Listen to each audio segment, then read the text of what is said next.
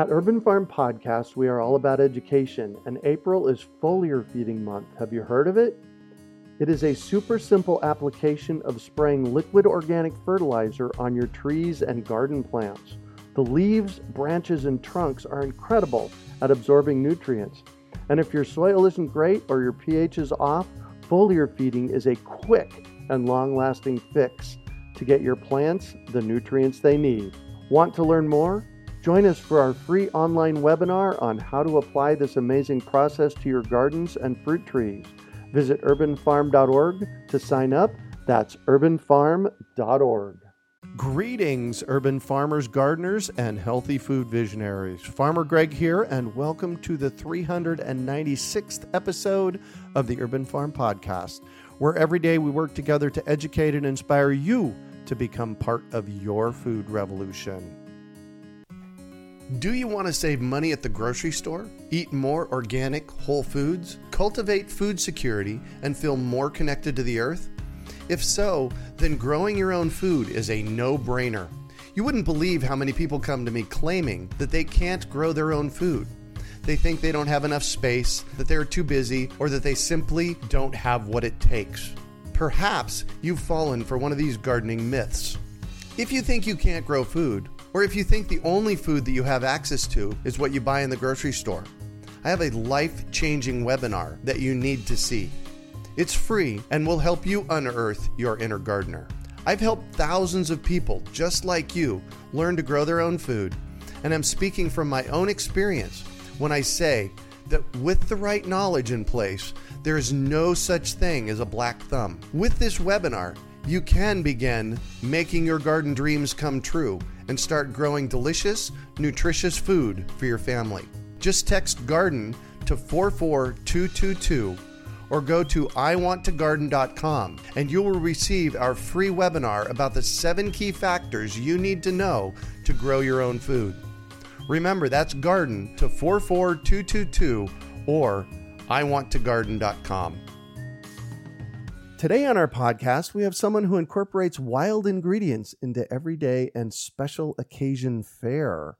We're talking with Marie Viljoen about wild-inspired cuisine. Marie is a celebrated New York City forager, gardener, cook, and author who has loved edible plants since her childhood in South Africa. She lives in Brooklyn, New York with her husband and leads acclaimed seasonal wild plant walks through New York City. In Marie's new book, Forage, Harvest, Feast, there is a groundbreaking collection of nearly 500 wild food recipes. It features hundreds of color photographs as well as cultivation tips for plants easily grown at home. This cookbook is destined to become a standard reference for any cook wanting to transform wildcrafted and homegrown ingredients into exceptional dishes, spices, and drinks. Welcome to the show today, Marie. Are you ready to rock wildcrafting? I sure am, Greg. Let's go. Excellent. So I shared a bit about you. Can you fill in the blanks for us and share more about the path you took to get where you're at today? Well, Greg, there are so many blanks and so much to fill in because foraging is not usually the first thing that someone thinks they're going to become. You know, I'm not going to say to myself as a little kid, I'm going to be a forager one day. So I've had several careers and several jobs. My first official job was as an opera singer, which obviously has absolutely nothing to do with foraging. Wow. And the roots to foraging go much, much, much further, really to where I was growing up in South Africa. And my mom literally handed me packets of seeds. And the first seeds I remember her giving me were radishes. Sent me into the garden, gave me my own little patch of dirt, and I planted those radishes. And I think this was really before even kindergarten. So my memories of growing, of gardening, of growing food, and of picking that food to eat are kind of ancient. And I think that set the groundwork for what eventually became a life as a forager. So what does a life as a forager look like, especially in New York City? You're so skeptical. Well, not... Yeah, that's a good question. Anyone who lives outside of a big city, everyone's just stunned that you can forage in a huge city like this. So many millions of human beings. And the fantastic thing about New York City is it's a place that is packed with people, but it's also packed with very beautiful public parks. And it's not just the famous ones like Central Park in Manhattan or Prospect Park in Brooklyn. There are big open wild spaces in Staten Island, way out in Brooklyn, right against the ocean. And when I walk there, I'm always amazed that I very seldom see another human being. And that's something that still surprises me. A lot of New Yorkers aren't aware of these green spaces. Certainly people from further afield and rural areas are always surprised to hear that, I can go foraging in a beautiful green park and find something that's good to eat and that is not going to kill me and it's not poisonous. But I really can. Almost daily life. I'll always be finding something wild somewhere. And for the record, I never ever eat weeds from the sidewalk. You do or you don't? I do not. I do not. Got it. You're foraging in the green spaces around New York City. Exactly. I'm foraging in the public green spaces around New York City. I use good judgment. I use common sense. I stay away from where there are lots of people, where there are lots of dog walkers, for instance. You don't want to be near where dogs have been. Mm-hmm. But I'm lucky in that I also forage from my own garden. We live in Brooklyn, and currently we have a big backyard, and I cultivate a lot of the plants that I've written about in Forage, Harvest, Feast. So it's really a matter of opening the kitchen door, walking out into the garden, and grabbing something delicious to eat right from the backyard. And I'm hoping to encourage more and more people to plant some of these really delicious edibles. Well, so you just brought up a very interesting thought. You're foraging in your own wild backyard. So a lot of us might call that, we're going out to our garden and picking something, but you're calling it foraging. Can you say something about that? It's something that's quite hard to define. I'm actually and essentially a gardener. My oldest roots, my oldest love, the thing I need to do every day is garden. I'm kind of lost if I'm not planting and gathering things. So for me, it's gardening when I walk out to my garden and I pick some plants. But what are the plants I'm picking? I'm picking sweet fern, I'm picking mugwort, I'm picking quickweed, amaranth, lamb's quarters, purslane, which most people would consider either just wild plants or in some cases weeds, really invasive weeds. I call it foraging to try and explain to people who are not used to growing them or eating them that these are plants that are considered wild but really have a place in a kitchen garden because they taste good, they're nutritious, and they're a little different from what we see every day in the grocery store or even the farmer's market. So to me, foraging and gardening are sometimes very, very close together. There is a caveat that we have to throw out there about foraging, and that is you really need to know what you're foraging for. Yes, of course. And because I'm really familiar with plants, it's sometimes something I take for granted a little. The lucky thing about having written a cookbook, which has so many wild plants in it, is that it has now been preceded by a handful of really good field guides. And so a field guide is basically a little textbook that shows you many pictures of the plant, that identifies the plant. This is your tool for learning what that plant is. There are also countless groups online on Facebook. There's a great plant identification group on Facebook. So these are tools that you do need if you're not familiar with plants already. And when you go out and you start foraging, you pick one of those plants and you learn what it looks like at different times of the year. At the same time, people who have never foraged are often really afraid of it. They think they're going to poison themselves. They think they're going to pick something that's growing in a bad area. And I can't help thinking of the mass-produced food scares we have across the United States. I think one of the most recent ones, like romaine. Don't eat the romaine, it's packaged and it's contaminated. Or don't eat the packaged spinach because it's contaminated with E. coli. Most food poisoning in the United States is not from wild foods. It's from foods in the supermarket. Right. And I don't know what to say to that, but you're right. It's just something to bear in mind, Yeah. So you have a blog, 66 square feet. I'm assuming that was the size of your garden at one point? Exactly. Once upon a time, we lived in a tiny little apartment in Brooklyn, and we still live in Brooklyn, which was really small, and the exact size of the terrace was 66 square feet. So that's where the name comes from, and we've since moved, I think, 3 times. So the size keeps going up and down, but I like to keep the name because gardening in such a small space really taught me about what you can grow and what is possible, even in a very miniature urban space. And, the potential is actually huge. Yeah. Well, and like what? Because I'm looking at a picture on your blog here on your About Us page, Harlem Terrace, June of 2014. It looks all of about 12 by 8 feet with maybe a black cat sitting in the middle of it. Ah, the black cat. I miss the black cat. His name was Don Estorbo de la Bodega Dominicana. But anyway, we digress. Harlem was actually 400 square feet. Ah, all right. It looks like you have a lot growing there. There was a ton growing in Harlem. That space was very interesting because it was surrounded by tall buildings and we had 4 hours of direct sunlight from, depending on the time of year, like noon to 3 p.m., which is kind of extreme. So you have shade, shade, shade, sun, sun, sun. Oh, yeah. Yeah, I learned what grew there. So I grew Malabar spinach, which is the subtropical vining green, which is fantastic for almost full shade. I grew black raspberries really successfully. They produced a lot of fruit in just 4 hours of sun. There were tons of blueberries, climbing beans, lots of herbs like parsley, mint, basil. They all love some shade. Yeah. So the only things I was not growing was full sun herbs, rosemary, sage, thyme. But every move we've had very different conditions, and it's taught me so much about what different people all over the country have to deal with in terms of their own gardening situation. So a great practical instruction. Oh, yeah. Well, and, I tell people all the time that the most expensive thing to buy and the simplest thing to grow is herbs. So grow herbs. Yeah, I would be so lost if I didn't have my own herbs. I use them every day. I love them. Right. So in looking at your blog, you have been a prolific blogger for quite a long time. Tell me about how the blog got started. Oh, that's an interesting question because sometimes I forget. Yes, I've been blogging since approximately the Ice Age. It began actually with that black cat that you saw on that terrace, Don Estorbo. As a complete joke, I started a blog for the cat.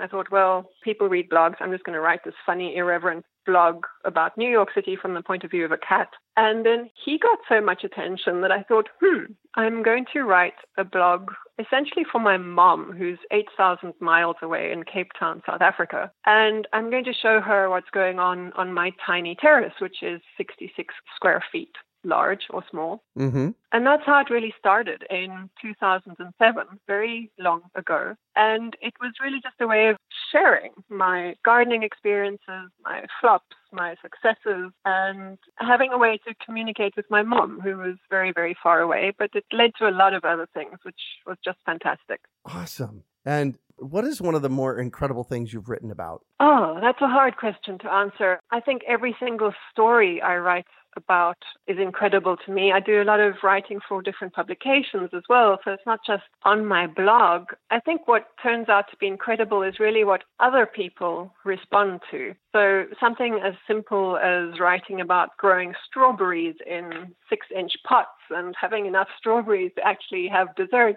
has resonated with so many people who are reading the story. Everyone started growing strawberries.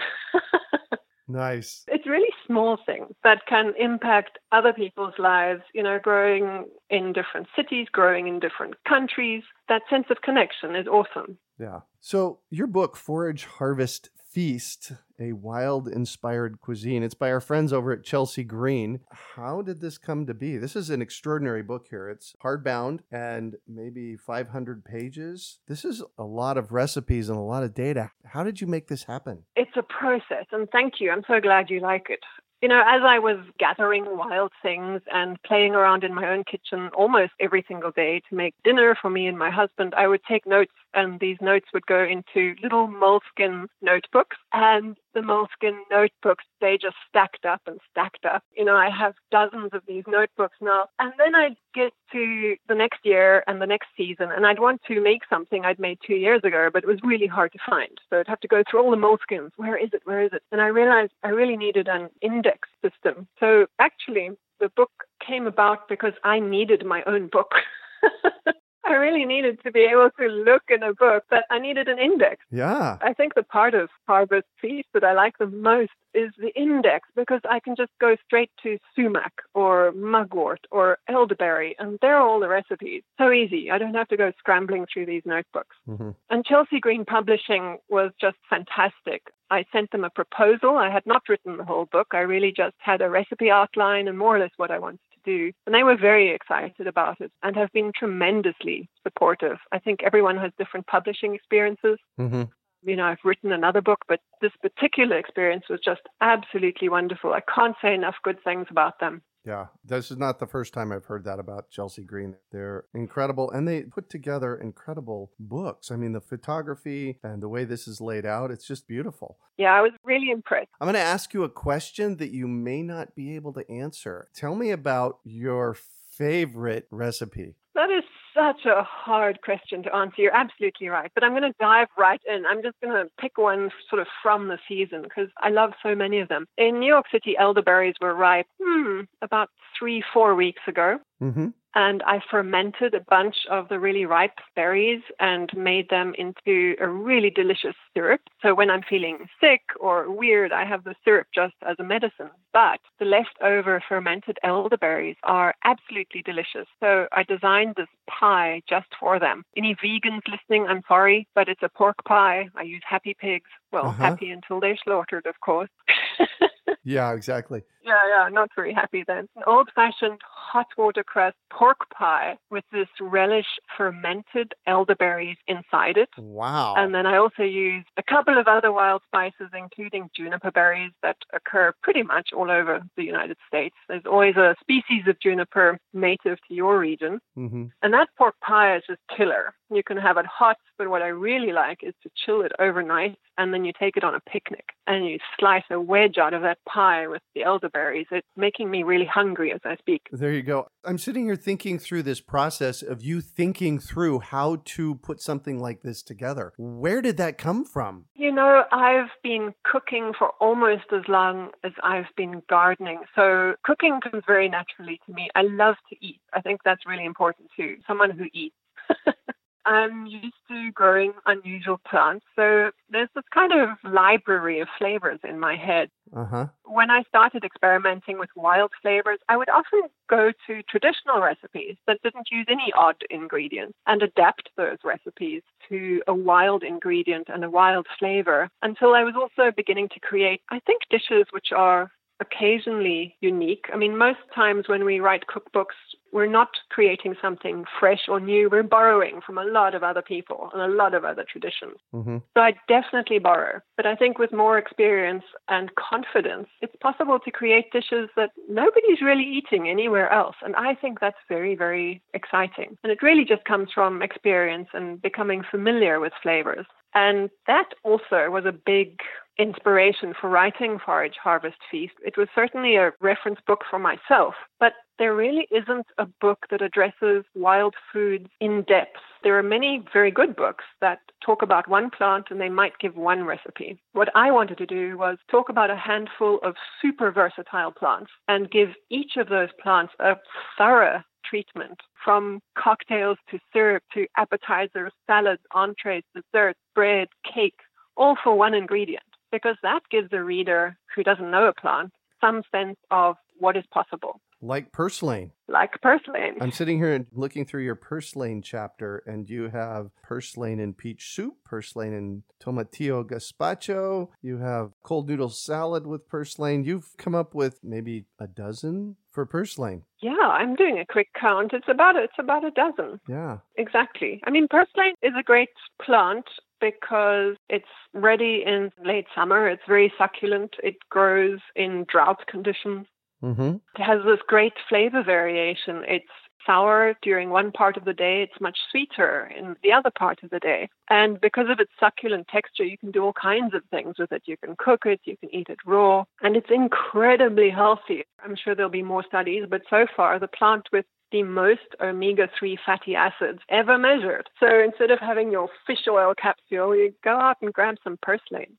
Which grows wild in most yards, I would say. Most gardeners would hate purslane, and I think most farmers hate purslane. Very happy to start seeing bunches of purslane being sold at my local farmers market, which is fantastic because it's making money for the farmer and it's introducing shoppers who can't go out and forage to this fantastic ingredient. So here's a question that you might have to think about. Another one. What is the coolest thing that you found foraging in New York City? Ah, there are so many. You know, what I find in New York City is exactly what I find 1 to 2 hours north of New York City up the Hudson Valley. Mm-hmm. And I think that's what's so exciting about foraging in the city. You find these fantastic things. Mushrooms. We're heading now into hen of the woods season. September, October is when this fantastic, huge mushroom appears at the base of oak trees, beech trees, maple trees. And then plants. I think the most unusual plant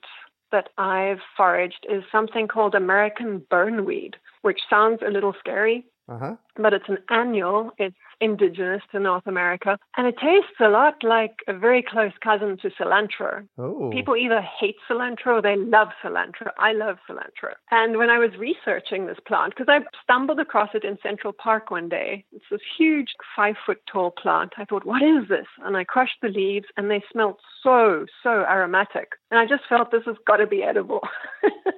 So I had a little taste, and it was good. I'm always careful with a new plant. It's not like I'm going to wolf it down and swallow it, but I had a little taste. And then I started reading. And the only research I could find about American burnweed was really early European explorers saying pretty nasty things about it, like it's really rank, it's really pungent. And then references to Native Americans using it. And this is a great clue when you do research. If Native Americans were using a plant, there's a very good chance it's good for you, it might be medicine, and it could be edible. So I started to eat American burnweed, and it's absolutely delicious. Nice. And you are famous for your foraging walks around New York City. Tell me about those. I love leading foraging walks. You know, again, essentially, I'm a gardener. I come to foraging from a botanical and horticultural background.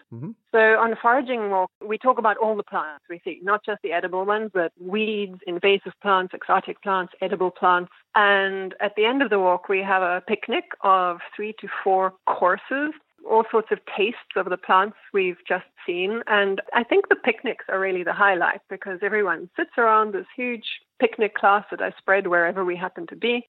And we talk about the plants and we talk to each other. And it's a very interesting way for people to meet each other. It's often New Yorkers. It's often people visiting the city from other countries. And I really learn as much from the people who attend these foraging walks. They might learn from me. I find them really rewarding. Yeah, and I love what you just said. I'm a lifelong learner. I never stop learning. And I love that you just said that you learn as much from them as they do to you. That is a real sign to me of building cool community. Oh, that's great. I feel quite moved by it because I meet people who have different points of view or different cultural backgrounds or who argue with me.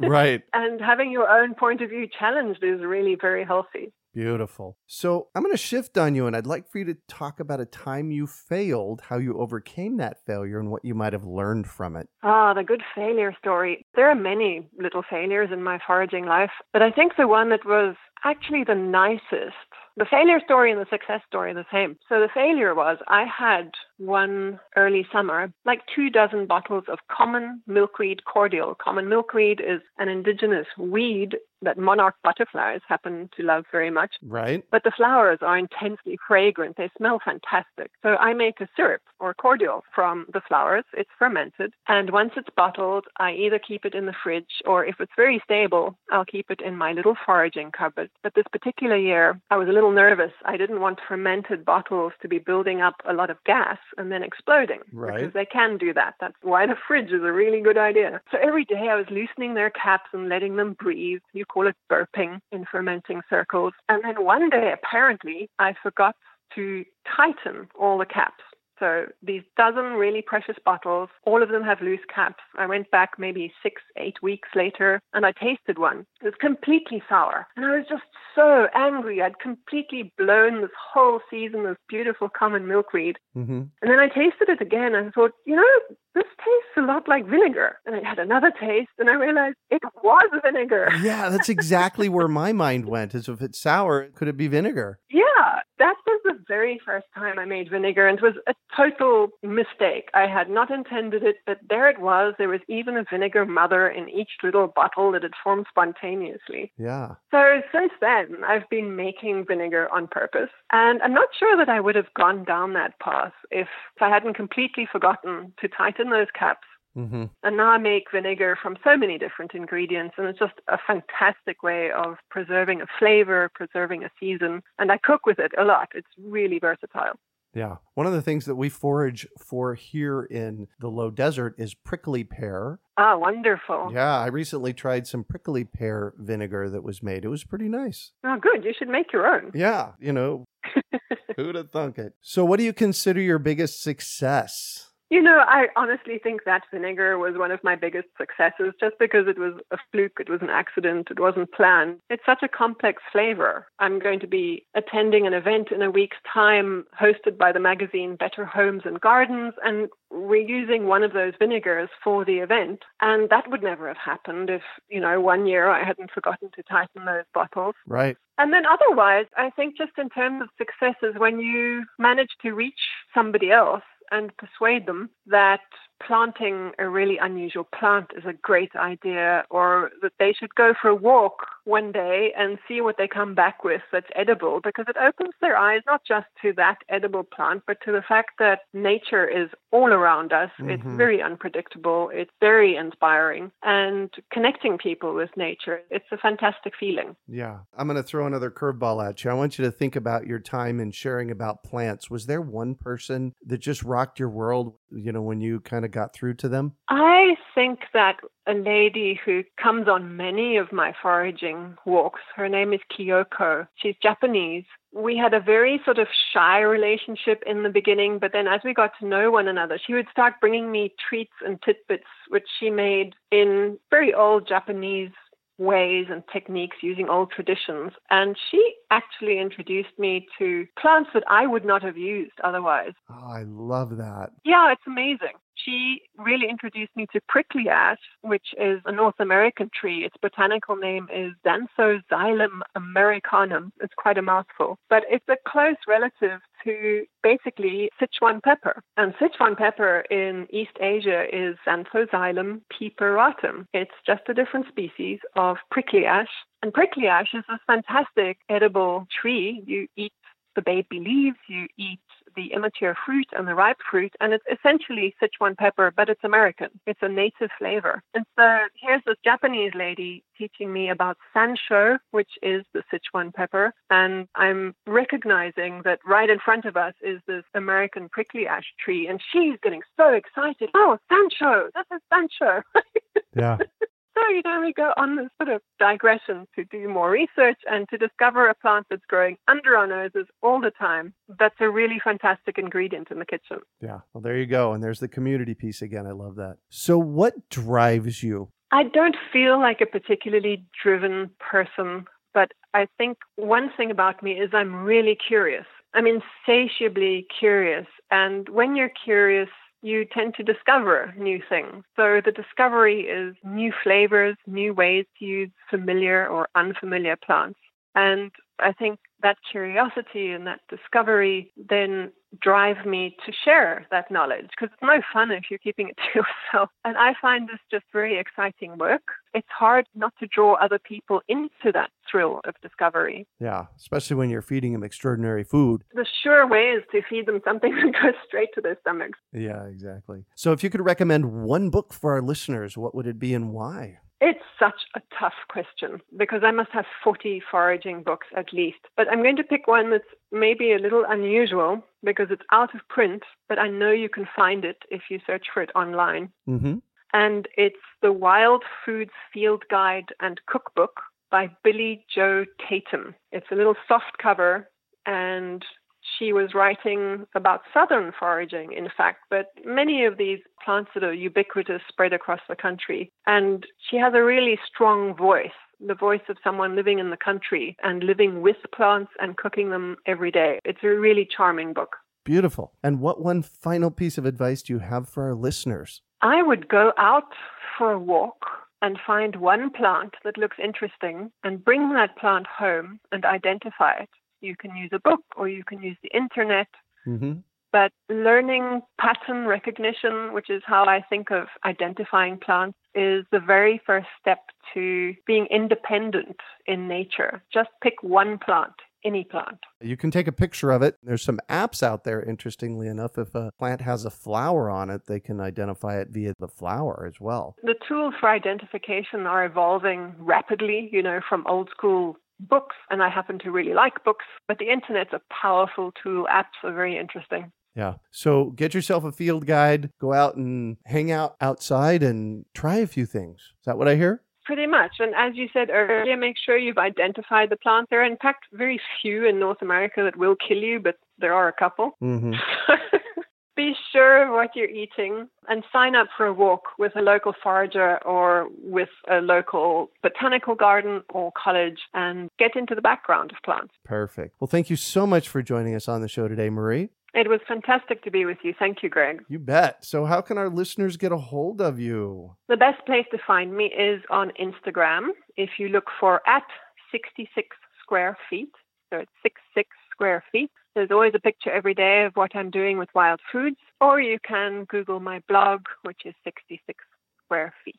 Perfect. You can also find show notes from today's podcast at urbanfarm.org/66 square feet. We are your urban farming resource. You can find our podcast on iTunes, Google Play, Stitcher, and iHeartRadio. Also visit urbanfarm.org to find articles, podcasts, webinars, courses, and more. Well, that's it for today. Thanks for joining us on the Urban Farm Podcast. Claiming your inner urban farmer is easy. Grow food, share it, and name your farm. Then let the world know you're an urban farmer while supporting our podcast. Pick up your Urban Farmer bling, hats, and t-shirts at imanurbanfarmer.com. We hope you enjoyed today's episode of the Urban Farm Podcast. Remember to listen for tips, advice, and resources to help you on your journey with urban farming. You can find us on the web at urbanfarm.org or send us an email to podcast@urbanfarm.org. In the words of Vincent van Gogh, great things are done by a series of small things brought together. Be encouraged that with each lesson learned and skill developed, you are one step closer in the direction of your dreams. One of the first things that many of us learn when we start to garden is how to water and fertilize the soil. But there is an exception to this rule, and it's called foliar feeding.